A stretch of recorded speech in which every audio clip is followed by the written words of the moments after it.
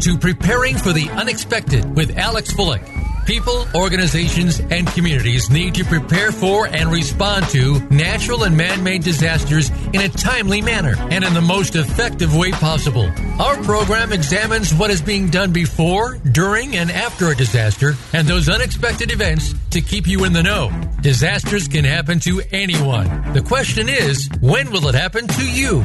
Now, here is your host, business continuity and disaster planning expert, Alex Bullock. And welcome to another episode of Preparing for the Unexpected. I'm your host, Alex Bullock, and as always, we like to talk about things related to disaster planning, business continuity, emergency response, resiliency, crisis, and anything that can touch those subjects. As always, I'd like to remind everyone, if there is a specific subject you'd like us to talk about on the show, please feel free, go to the Voice America page for Preparing for the Unexpected, and underneath the graphic, there is a little button that says send the host a note or an email and, let me know what it is you want us to talk about on the show, or even if you want to be a guest on the show. I do get every email that gets submitted, and I do respond to all. So if there is anything, let me know.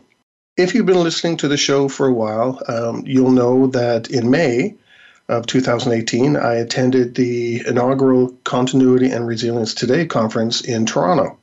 And every month we've been talking with one of the speakers that presented at the conference. And there was many great speakers and topics that were brought forward. And today I'm honored to have one of those speakers on the show. And I was going to say Mr., but I'm actually going to introduce him wrong. It's Lieutenant Glenn Mills. Glenn, welcome to the show. Hi, thank you, Alex. So tell us about yourself. I know I introduced you as Lieutenant Glenn Mills, so obviously, I'm not going to say exactly, I don't want to give anything away. Can you tell us about yourself, what you do, where you are, and, how you got to where you are today? Well, I'm a police lieutenant at the Burlington, Massachusetts Police Department. Your listeners will have to forgive me if I forget to use my R's. The letter R is not, used here a lot. But I'm about 15 miles northwest of Boston, and we're located on Interstate 95, a community of about 26,000 people with a daytime population that more than doubles. We have a lot of major industries here, corporate headquarters, a large hospital, a large shopping mall, and a lot of other things in a small area. So, first of all, I just want to say thank you for being a member of the police department. I know, police put their lives in danger every day. So on behalf of myself and many listeners out there, thank you very much for what you do. Oh, thank you. And, I do welcome you to the show. I really enjoyed your topic in Toronto. I thought it was a little bit different than, quite a few of the others, which is why I wanted to reach out and have you on the show. You talked about social media quite a bit. Which is something you don't normally hear from police, like that topic. You would think of crime fighting and, the basic things most people think of. So when it comes to social media, and with what you do, as the police force, how is it changing what you do? Or is it? Well, I would say that society in general, a lot of our communication and activity has sort of moved online from the real world to the virtual world.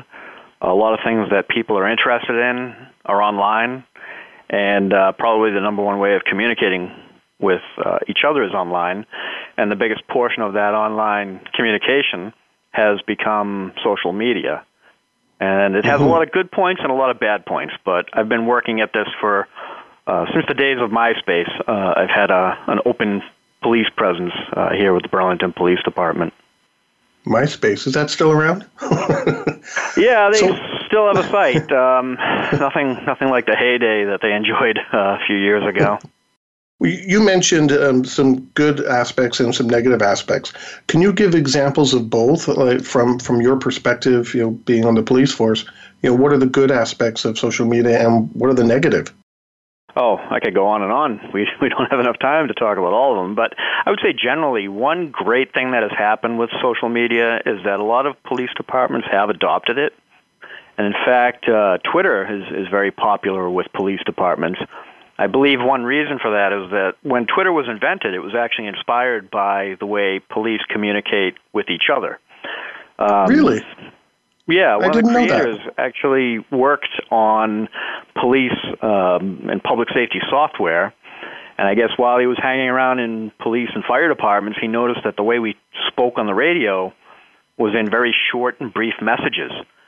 And I have to confess that when I first heard of Twitter, I thought it sounded like the stupidest thing in the world. But actually, it's really very natural for us to communicate this way. And it's been a great tool for us. So we can communicate with the public very directly. When news comes out, we can warn people of any situations right away. We can receive questions from people right away, and we can monitor events in real time. Those are some of the positives. On the negative side, I think we've seen quite a bit of news with how social media can be manipulated and how it can spread negative stories, and the most damaging thing is information that's not true. And that can cause all kinds of issues in the worlds of public safety and emergency management. So as a police officer, and somebody obviously well-versed in social media, then how do you root out, what's true and what's not? Like, how does that impact you? Well, I think we've seen it with a number of different movements, and we could see it with in real-time situations. So in the old days, a rumor would spread face-to-face. One person would tell another, and they would tell two more, and they would tell two more. And eventually that rumor would get around, and it would also be distorted. Just like when you were children and you would play the game operator, where you'd start at one end and whisper something in someone's ear, and by the time the story came around, it was completely different. Well, now with social media, we've taken that and we've sort of had an exponential effect. So let's say something simple happens in front of Burlington High School, for example, in Burlington, Mass. Maybe there's a car crash, and it's relatively minor. That would not normally be a big thing, but let's say some kid at the scene decides to take a picture of it, focusing in on maybe the damage on the vehicle, and they could say, like, oh, just joking. Oh, somebody got killed in front of the high school. That could turn into, oh, my God, somebody had a horrible crash in front of the high school.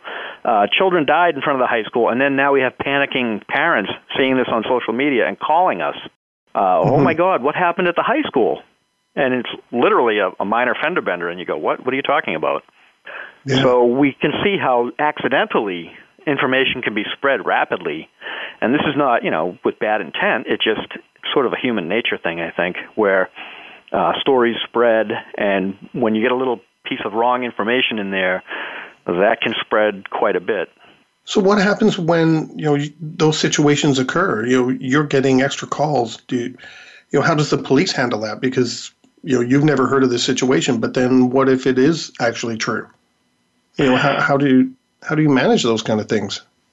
Well, there are two different sides to this. So let's say the information is false.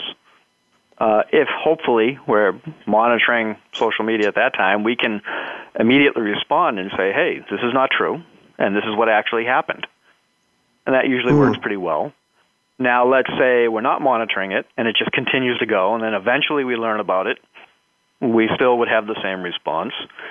If it's something that's a little bit more deliberate, then that can create a lot of issues as well. I have TweetDeck, a social media monitoring tool, up in front of me right now, and I can see Hingham High School in Massachusetts is in a lockdown because of some sort of threat. So you can see social media has changed that. Threats can be received so many ways, and I'm seeing real-time information here that a high school in Massachusetts is in a lockdown. 14 seconds ago, this message just came out. So we're seeing that the information is spreading very rapidly, and if police aren't ready to deal with that information immediately and act on it, there could be a lot of problems. Now, what might this help me with? Well, Hingham is kind of far from here, but if it was, say, a neighboring city or town, if I saw that, I could call down to my dispatch right now and say, hey, just to let you know, one of our neighboring towns has some kind of an incident going on at one of their schools, and maybe we can be ready to help them, and we'd have a better response to help them out. So do you see messages that, along those lines, where you can use them to maybe keep our eyes open for a gray car, things like that. Does it help to actually using the school example that you're looking at now? It's in lockdown. There was mention of a gray car. So if you see that actually, I'm assuming, helps the police be able to keep an eye out for this gray car now, right? Now you can use social media to crime fight. Exactly. Yeah, that has been very beneficial. So some of the examples, real life examples we've had here, I think one of the funniest ones we had was a woman was eating at a restaurant in town, and she left her tablet in a bag right at her chair, and walked over to the counter. And I think she accidentally left it there and then left the building. Well, an elderly woman sees this. She goes over, and she literally stole it. And you can clearly tell in the video that she stole this Apple iPad. And we had a great video of it.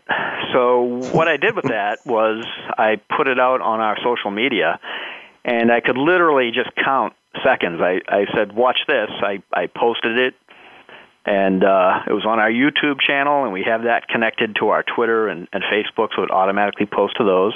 And I counted 5, 4, 3, 2, 1, and all the news stations were calling up right away. This is a great story. How often do you see an elderly woman stealing something right on film? And if you put a little funny line in it, then that generates even more interest. So that story, immediately it goes viral, semi-viral on social media. It's retweeted hundreds and hundreds of times. It's spread on Facebook. It's shared on YouTube. And then it's on the real-life news. Hey, if anybody knows who this woman is, please let us know so we can get that tablet back. And it actually led to the suspect turning herself in later that evening when she saw it on the news. She knew, that's me, and you really can't get around it. And I think she kind of knew, hey, I better turn myself in before somebody else does. Well, with social media, you're always on now. It's a 24-hour world, literally. Exactly. And we can spread information, and if you understand how it works, and you understand how people think, and you understand the news cycle, and whether or not it's a slow news day or a very busy news day, you can use those things to really get your messages out there and really have a pretty positive effect on people. I've had some other interesting ones. I had one that people thought was great. Was maybe you received them in your hometown. These scam calls from in the U.S. It's the IRS. Somebody will call your house pretending to be the Internal Revenue Service, and that you have to pay them money right now, or they're going to come and arrest you. When elderly people get those calls, they get really panicky. Yeah, we're getting that scam right now up here in Canada, but from our Canadian Revenue Agency. And believe it or not, I got that call just 2 days ago. Oh, yeah, that's great. So you can understand, okay, these things come in. Now, most people will say, of course it's a scam, but maybe a lot of people don't know that yet. So one way we could fight that, I have a really hard time we could try to investigate it traditionally and maybe try to figure out, they use tools to change their phone numbers, and very often they're overseas. And I believe this was a particular group that probably originated in India. So it's very, very difficult for us to track that down to the suspects, get a hold of them, and it would take thousands of hours, and it would be a huge investigation. It might not even ever pay off. So what was my non-traditional approach? I said, hey, how about I start calling them? And I started calling them, and rather than just threaten them like, I'm the police, look out, they know I can't do anything to them, but what can I do? Maybe if I share the phone number online with people and let them know, hey, if you see this number pop up, don't answer it, it's the scam. And then maybe I start calling them repeatedly, and then I start asking them stupid questions. And I'm working away on other things, but every few minutes I'd hit redial, and then I'd start asking about what tax forms to use and all kinds of ridiculous questions. And then I tweet about it. And what's the purpose of that? Well, people follow that. They think it's funny. They think it's entertaining. And they get a kick out of it. So they start sharing those messages. And then when they share it enough, it makes it to the local TV news, where hopefully a lot of our elderly people see that on the local news. Hey, a lieutenant in Burlington, Mass. Had these scammers, and he was calling them, and it's it's a funny story, but they really want you to know to watch out for these scams and not talk to these people. And we get our message across. Without social media, that message would just be a little blurb. But when you really know how to magnify a message, you can get a lot more coverage, and you can reach people not only on the social media platforms, but on the television news and the local newspapers as well. Yeah, it helps get that awareness out there so that, hopefully the police are not getting all these unnecessary calls. Hey, I just been called about such and such. Well, you've already got the message out there. People have seen it on the news now. They're sharing and, maybe having a laugh, like you said, about it. But it helps spread that message out there. Yep, and that's the goal. So what happens, because you made a good point there, that they can make their phone number look legitimate. And I'll use my example from 2 days ago. I did an internet search with the phone number that cropped up, and the number was a legitimate CRA number. So,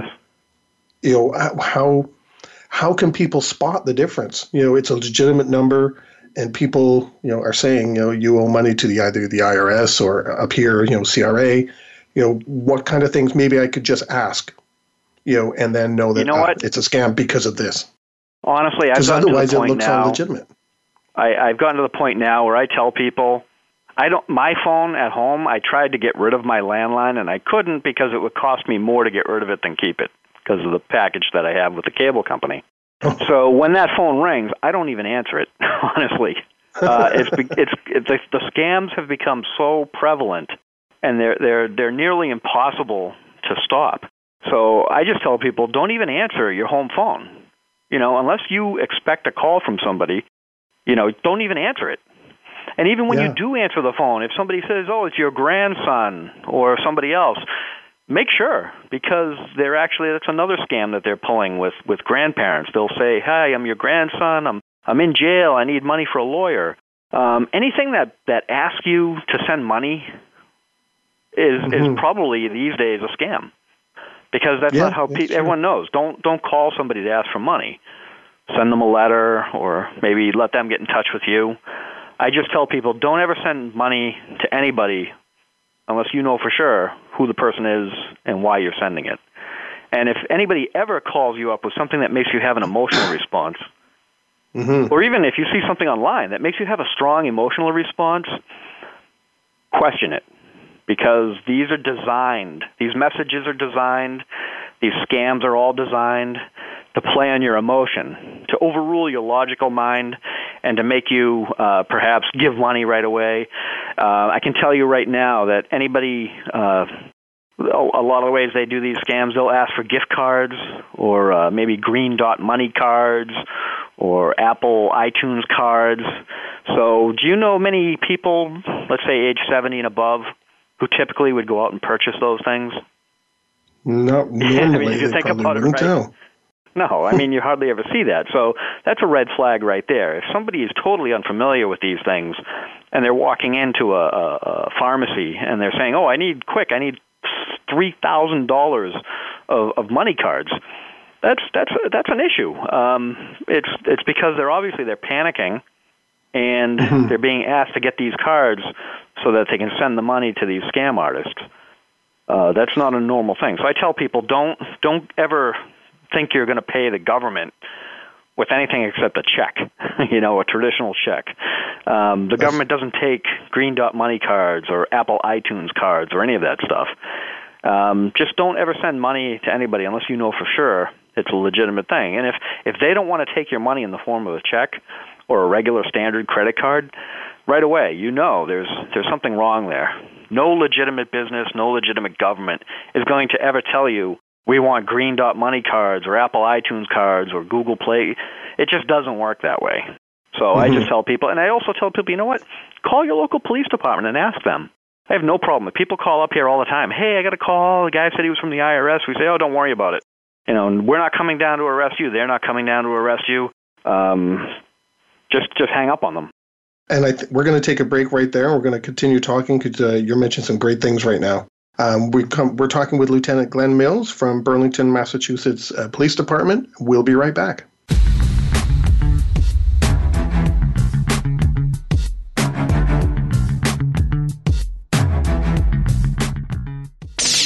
The Internet's #1 talk station. #1 talk station.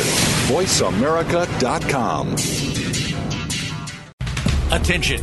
If you're a parent, educator, social worker, or civic or religious leader, the most important program you'll hear this week is Exploited: Crimes Against Humanity. Host Opal Singleton and her guest show how our children and others are being dangerously lured by predators through the dark web, social media apps, and games. Beyond that, the program looks at trends in human trafficking and more. You'll never think of the Internet the same way again. Listen Thursdays at 7 a.m. Pacific Time, 10 a.m. Eastern Time on the Voice America Variety Channel. Psych Up Live with host Dr. Suzanne Phillips is an insider's glimpse at a life from a psychological perspective. It's a look at what matters to us. Why do we laugh? How do we cope with stress? Are men and women really that different? What is it about our relationships? How are they formed? How they work out? And why they sometimes don't? Every week is something new to engage you. Psych Up Live is heard every Thursday at 2 p.m. Eastern Time, 11 a.m. Pacific Time on the Voice America Variety Channel. We'll turn up your perspective on life. Have you become a member yet? Sign up now to become a member of Voice America. It's always free and easy. Plus, you get to take advantage of some great member benefits. Get unlimited access to millions of hours of on-demand content across all of our channels. Keep track of your favorite episodes, shows, and hosts in your own customizable library. Find out what shows you might be interested in based on your favorites. Plus, you get insider access with our newsletter. Membership gives you more. Sign up at voiceamerica.com and click Register at the top right. Ask the experts. Call toll-free right now, 1-866-472-5787. And ask our All-Star team to answer your question. That's 1-866-472-5787. Thank you for calling. VoiceAmerica.com.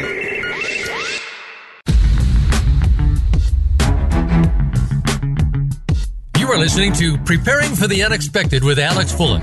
Email your questions to info@stone-road.com. Again, that's info@stone-road.com. Now back to Preparing for the Unexpected.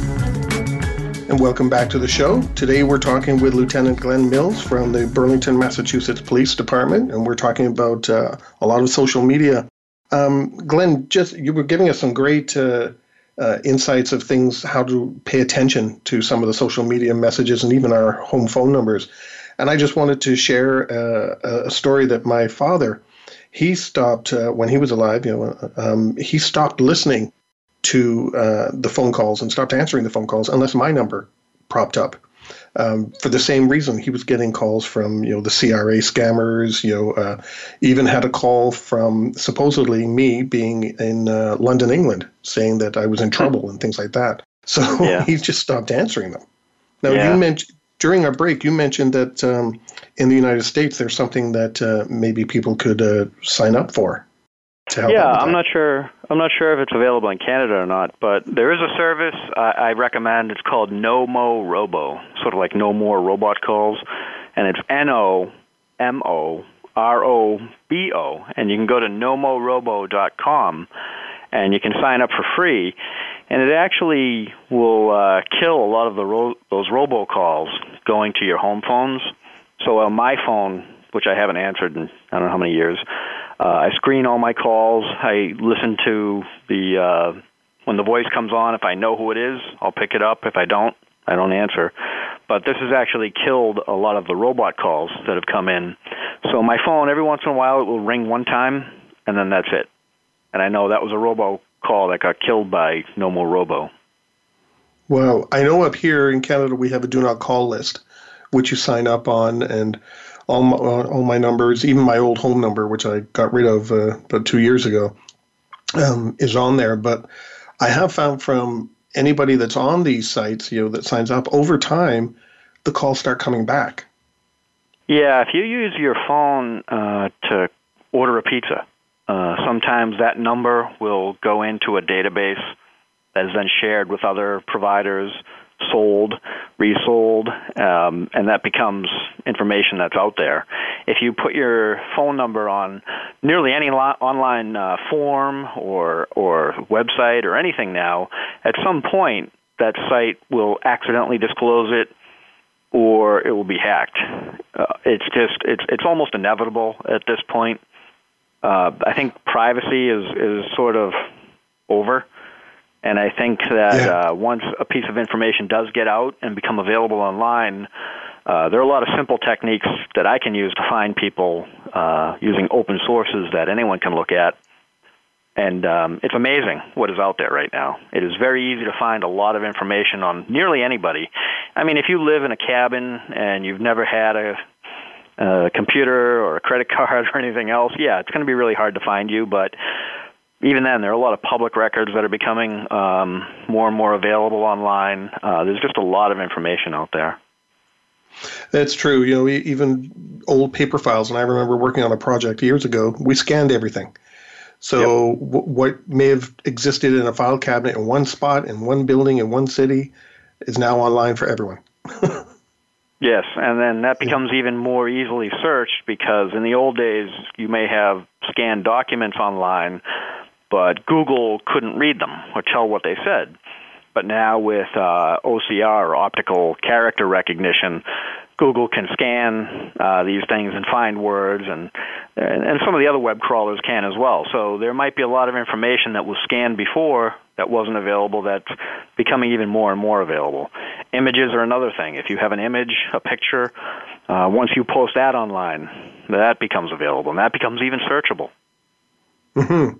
Well, you said it. There is no such thing as privacy, really, when it comes to social media. It's just out there. Yep. And it's always out there. So let's talk about who's going after, these things. What organizations should we be aware of? I obviously the one that comes to mind is Anonymous, but, they can't be the only group out there. There must be others, The world today is an absolute free-for-all. And I think with the U.S. election in 2016, I think we're really seeing a whole new era in information and information wars, and not only information wars with nations and nation-states battling each other. It's going to filter its way down to the state and local levels. We've become so tied into social media that it's very easy now to spread misinformation or sway people's opinions.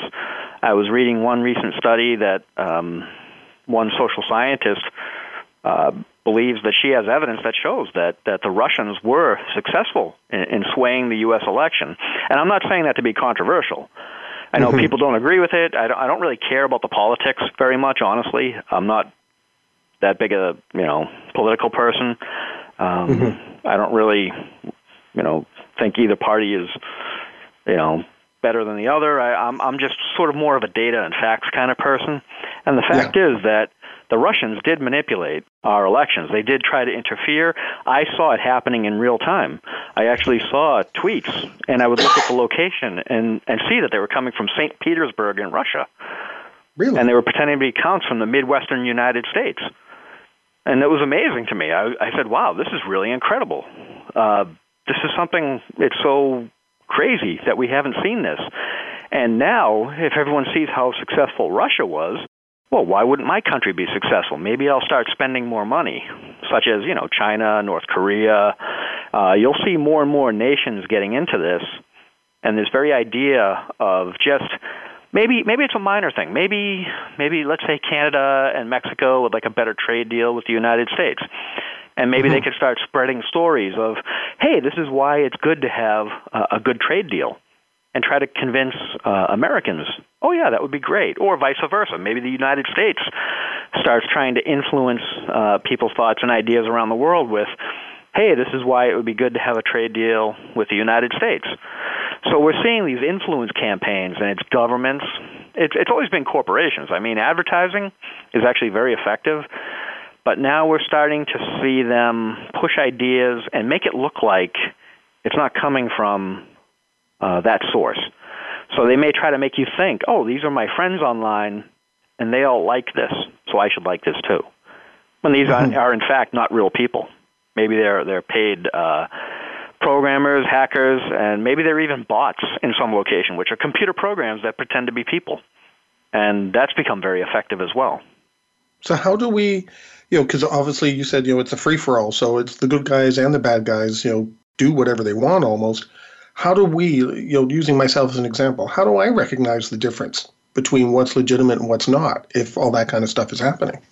So the number one, I think, the best warning of something like that is when you see something, you can tell it's probably been designed to manipulate you if you have a strong emotional response to it. So they'll plant stories. Let's say, for example, this person was beaten up at a rally, or this person was attacked by police for no reason, or these police officers were attacked for no reason. They're manipulating both sides of the coin here and trying to divide us, make our opinions even more extreme, because that is really, I mean, you think about it, you will never defeat the United States and Canada and all the democracies if we're all democratic. But if we have more and more extremes of opinions within our societies, that's going to cause problems. And like I said, it's all the way from the federal level, it trickles all the way down to the local level. So we could even have, it's not impossible, and it actually did happen, where, let's say, in Russia, they plan a rally in Florida on a street corner. And this is let's say, pro-extremist rally. And then they'll also organize online a counter-demonstration.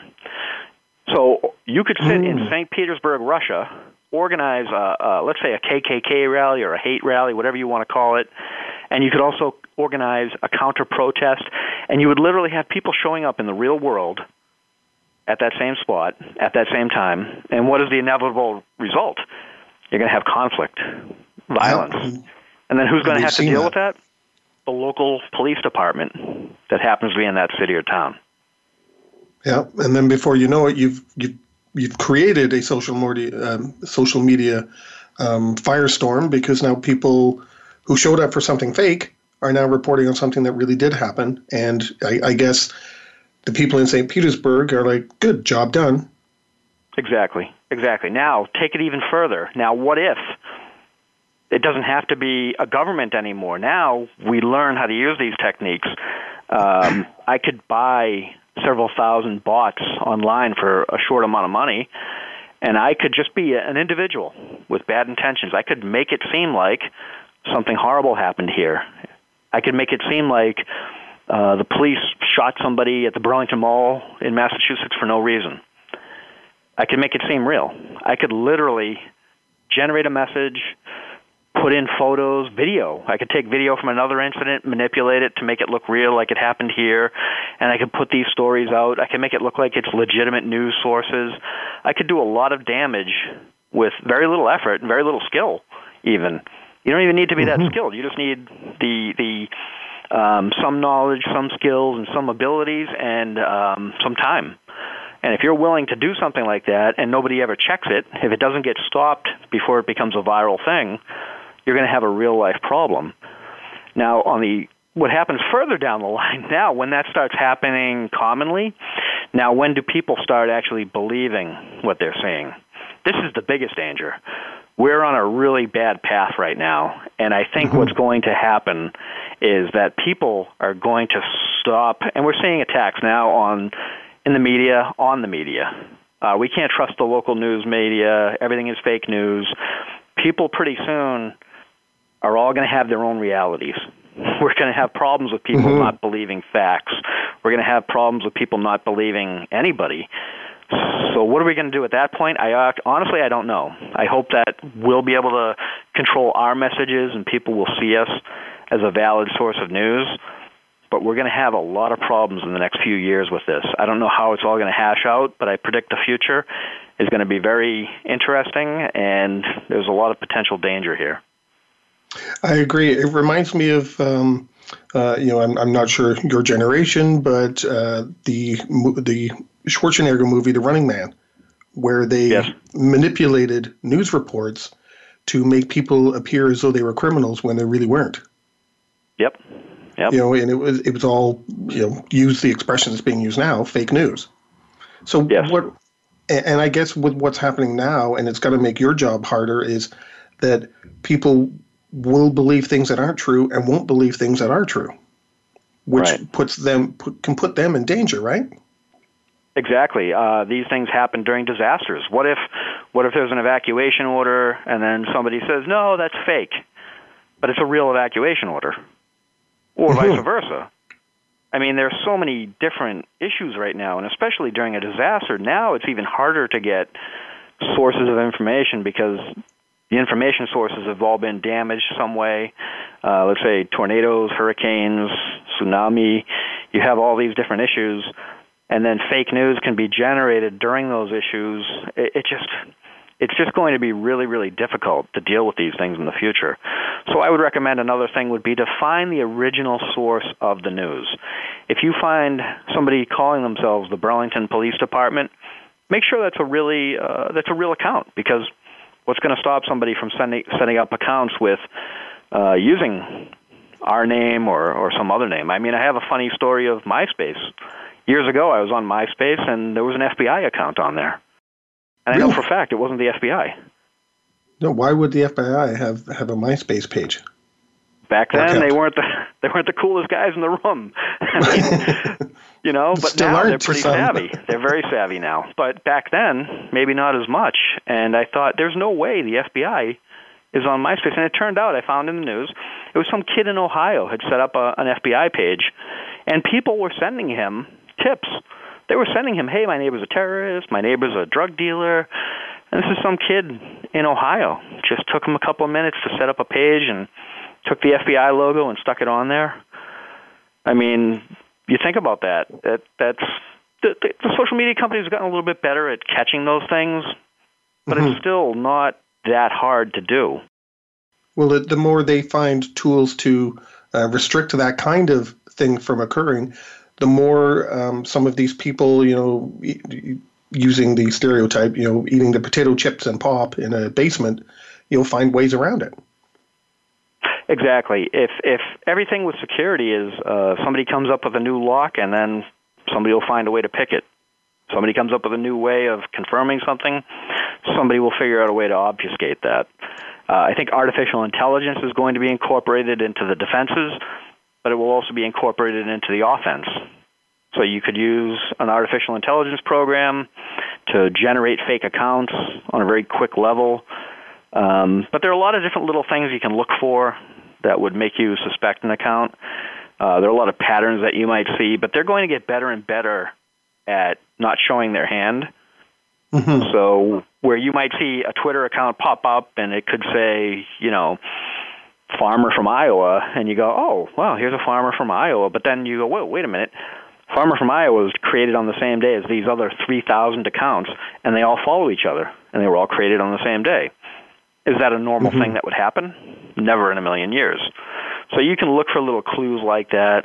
Sometimes you can look at the image that they may use on their profile. That image will be used over and over and over again. There are a lot of different little clues you can use to identify fake accounts. And one thing I'd really like to recommend, too, is if you really want to check out what the Russians are pushing, you try the Hamilton dashboard. I think it's Hamilton 68 is what it's called. Hamilton 68 dashboard? Google Hamilton. Yeah, if you Google Hamilton 68, it's the Alliance for Securing Democracy, and you can actually see what pro-Russian social media accounts are pushing. It'll show you the hashtags that they're using and the topics that are trending that are being pushed by Russian news media, which is all state-run news media. It's very interesting just to look and think about it. It's not just the Russians. It's going to be other governments, and it's also going to going to be other organizations, and it's going to be gangs, criminal gangs. It's going to be individual criminals or small criminal groups. It's going to be very loosely affiliated groups like Anonymous. This information war is just going to continue, and it's going to get worse and worse. But this is a very interesting thing to just check out that site. And the Hamilton 68 dashboard is just a fascinating thing to look at every day to see what's being pushed and how people are trying to manipulate us right now. Well, I've heard that expression that, what is it, something along the lines of information is the new currency. Oh, yeah. Information has been currency for a long time, but now to the degree that we've never seen in our history. And misinformation. I mean, you think about the things that you can do. Look at one example, Elon Musk just got in trouble for some things on Twitter, and he's being investigated for manipulating stock because he can go on there, he can tweet something, and there you go. The stock drops hundreds of dollars or rises hundreds of dollars. You look at when our president in the U.S. says something online, that can change world events instantly. Yes. It's incredible. It's like nothing we've ever seen in history. And I think that's a great spot to end our second segment. We're talking with Lieutenant Glenn Mills from the Burlington, Massachusetts Police Department on social media. We'll be right back.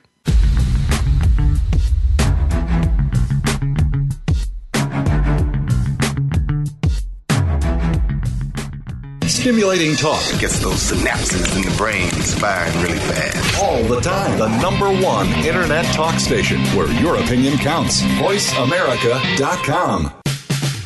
All round the outermost rim of the shield, he set the mighty stream of the river Oceanus, creating Achilles' shield in Homer's The Iliad, Book 18.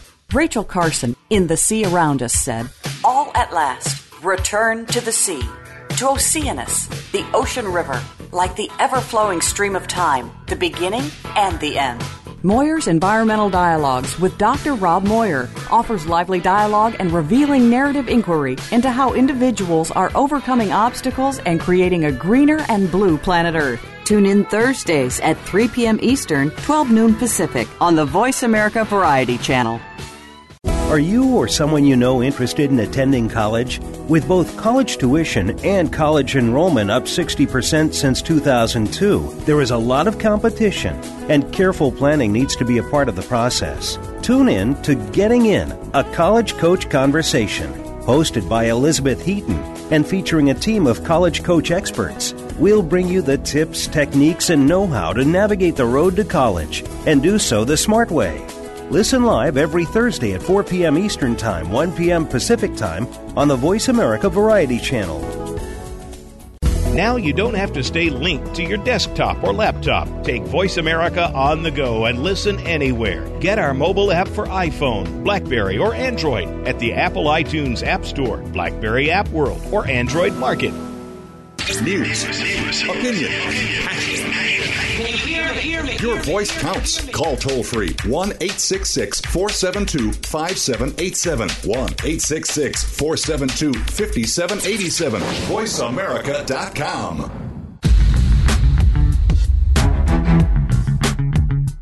You are listening to Preparing for the Unexpected with Alex Fullick. Email your questions to info@stone-road.com. Again, that's info@stone-road.com. Now back to Preparing for the Unexpected. And welcome back to the show. We're talking today with Lieutenant Glenn Mills from the Burlington, Massachusetts Police Department. Glenn, we've been talking about social media, and I know there's something else I want to get to that you're involved with. Is there anything, any last comments you would like to make about, people and the use of social media, and any closing comments for a couple minutes? I would just emphasize that just if people were more aware of how people are trying to manipulate them online, if they just had an awareness of it and they didn't, let's say, fall for it every single time, like before you retweet a story or share it on Facebook or whatever platforms you're on, just kind of do a gut check and say, well, is this really something that might not be real? You know, is it something that's just designed to inflame people and make them angry? or make people point at others and say, oh, it's their fault for something, then just do a gut check, double check it, try to find the source of the information, and just make sure you're not being manipulated, because it's going to get worse before it gets better. And you could be setting yourself up for, some sort of really bad failure, so to speak, if you don't do your research. Exactly, and especially it's even so much more critical during an emergency, during a disaster. People unwittingly spread a lot of false information during disasters, and it becomes another issue for public safety agencies to manage. We have to manage crowds during disasters sometimes, but now we have to manage online communications and say, oh no, stop spreading misinformation, because you could actually hurt people. I agree. I know I've done that. The last couple of years now, I do a lot more research, rather than just respond emotionally, which I think is what many of us do, right? We see something and, oh, this is how I feel about that. And before you know it, we're being led down a path that's not true. Right. So, Glenn, I know you're involved with other things, and I want to touch on that now. You are, correct me if I'm wrong, the president of MACA. And can you tell us what MACA is? So MACA is the Massachusetts Association of Crime Analysts. And when I tell people I'm the president of the Mass Association of Crime Analysts, they say, oh, is that like CSI? And I have to tell them, no, sorry, it's not like that. It's actually dealing with data and information. So if you see a crime map, or you see crime statistics, or maybe even sometimes, hopefully, crime predictions, that would be something more along the lines of crime analysis, taking information and actually using the information. When I got on the job, I learned that police gather an incredible amount of information. They throw it into file cabinets, or now into hard drives, and they never use it again. And I think there has to be a better way of doing that, and maybe we can look at patterns and things, and maybe we can prevent crime and keep things from happening in the first place. That's my goal. So that's your goal. What is MACA all about? Because obviously they were there before you, right? So I'm assuming. So what are you going to be doing now? Do you have people sign up that are just interested, or do you have only other crime analysts as members? How does that all work? How does the organization work in that regard? So that's a great question. We were founded over 20 years ago. The International Association of Crime Analysts was founded before us. That's an organization that has membership worldwide of, I think it's well over 3,000 members now around the world, mostly in the U.S. and Canada. Massachusetts formed our own association many years ago, but we're sort of the de facto Northeast Association of Crime Analysts. And we have members everywhere from New Jersey all the way up the eastern seacoast and all the way into Newfoundland and Ontario. We have one member in Austria. So if you join MACA, my organization, you get free membership in the International Association as well. So we consist of mostly police officers, sworn officers, and civilian crime analysts, but we also have students, criminal justice students, and we also have academics in the organization, and even a few people who maybe are retired police, and a few people who just have a very strong interest in crime analysis. And we do a training once a month. We'll have a meeting at a local department anywhere in the Northeast, mostly in Massachusetts, but we've met in New Hampshire, and we can meet in any state in New England. And we also run a conference once a year on Cape Cod, and that's in May. It'll be the day after Mother's Day, and for that whole week, where we have speakers from all over the place, and we talk about issues related to crime analysis. So if you have all these analysts and police departments that gather all this data, and do you share this data to maybe I'm going to be stupid here, but to fight crime? Yeah, is that part of the goal? Yes, absolutely. So people, if you watch some of these shows, you think that the police, hey, we get a piece of information and we can pull up cameras from corners and we can do all kinds of things. And it's just not true. It's not as good as it looks like on TV. There's a lot of work behind it. So in the States, like Burlington, Massachusetts is 11.8 square miles, which I don't know what that works out to in the kilometers. something like 20 square kilometers or something. But anyways, we have a jurisdiction, and we monitor everything in our jurisdiction, but if somebody is 2 towns away from us doing something, and then they do it in this town, it's very difficult to piece that information together. Mm-hmm. Not all of these computer systems that we have don't talk to each other. I thought after 9/11 we were going to get a lot better. We've gotten a little better, but you still need some human intervention to go through all this data and say, hey, the guy who robbed the grocery store in the town of Westford, Massachusetts, also hit the town of Hingham, Massachusetts, and also hit Burlington, Massachusetts, and then tie those cases together. And if we're doing a really good job, we could even say, oh, here it is on a map. And if we're doing a better job, we could say, hey, you know what? They actually hit like every Tuesday at 3 o'clock. Wouldn't that be great to know for the next one? So is that the kind of one of the goals of, well, not just MACA, but I guess IACA, is to not necessarily sit and solve crimes, but share data or find ways to connect everybody to be able to share data? Is that, Absolutely. Am I interpreting that right? Absolutely. Yeah. We have a number of missions that we're trying to accomplish, and it would be sharing data. It would be doing things better. No matter what type of policing you do, you really should have some sort of analysis behind it. What we have found over the years is there are a lot of programs out there that police do, but nobody knows if they work or not. Everyone feels like, oh, they feel good. This is a feel-good program, but do we know if there's any effect? Are we even measuring that? Yeah. So if people have questions about IACA or MACA, how do they get a hold of you? Is there a website they can go to? Yeah, for the IACA, their website is very simple. It's iaca.net, and you can go onto their website and you can read. They have a lot of documents and publications on there, some really interesting articles. There is a book called Exploring Crime Analysis. I contributed one chapter to that book. It's a 19-chapter book with a number of topics related to crime analysis. There's a research digest. There are white papers that are really interesting. One includes social network analysis is on there. You'll find a number of resources on there. And then if you're more local to us, our website is macrimeanalysts.org, macrimeanalysts.org. And that brings you to our site where you would find links to a few things, some blog articles, things that are more local and relevant for people in this area. And you could also find information on joining the organization. I would recommend it for criminal justice students especially. A lot of people get into the field, but they don't necessarily want to be police officers, but they don't know what to do with that CJ degree. And crime analysis is a growing field where you could actually, be a part of the team and really help out without necessarily having to work midnight shifts. Well, believe it or not, we only have 3 minutes left, and I know you're a part of another organization. So can you take 2 minutes to describe your, I guess, a new hat that you're wearing?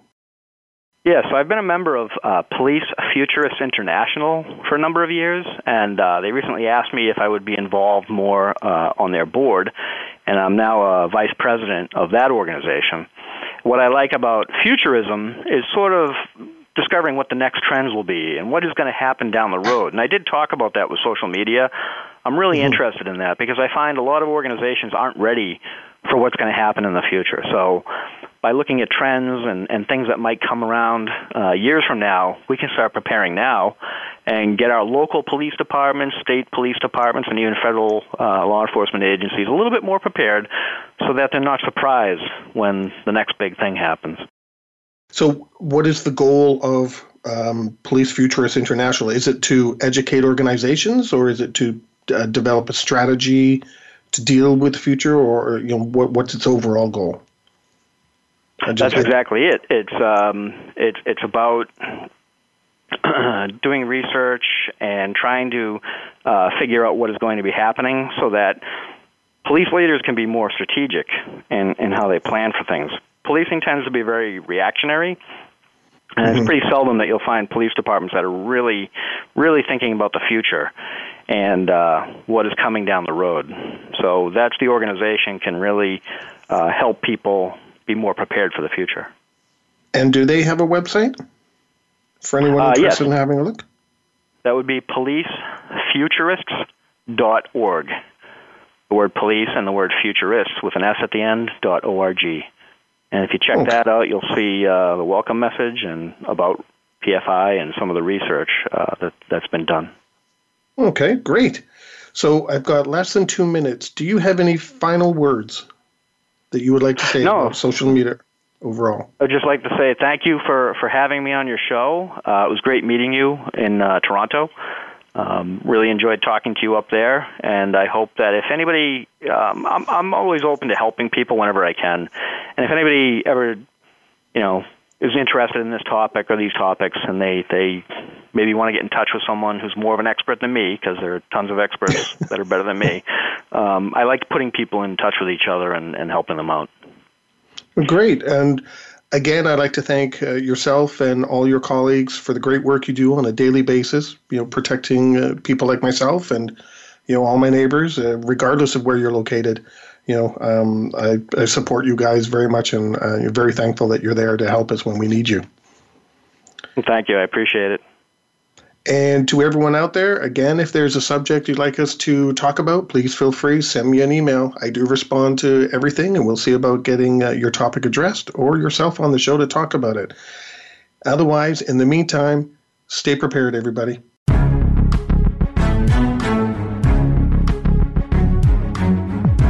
Thank you for joining us for Preparing for the Unexpected. Please tune in for another edition featuring your host, Alex Bullock, next Thursday at 6 a.m. Pacific Time and 9 a.m. Eastern Time on the Voice America Variety Channel. We'll see you here next week.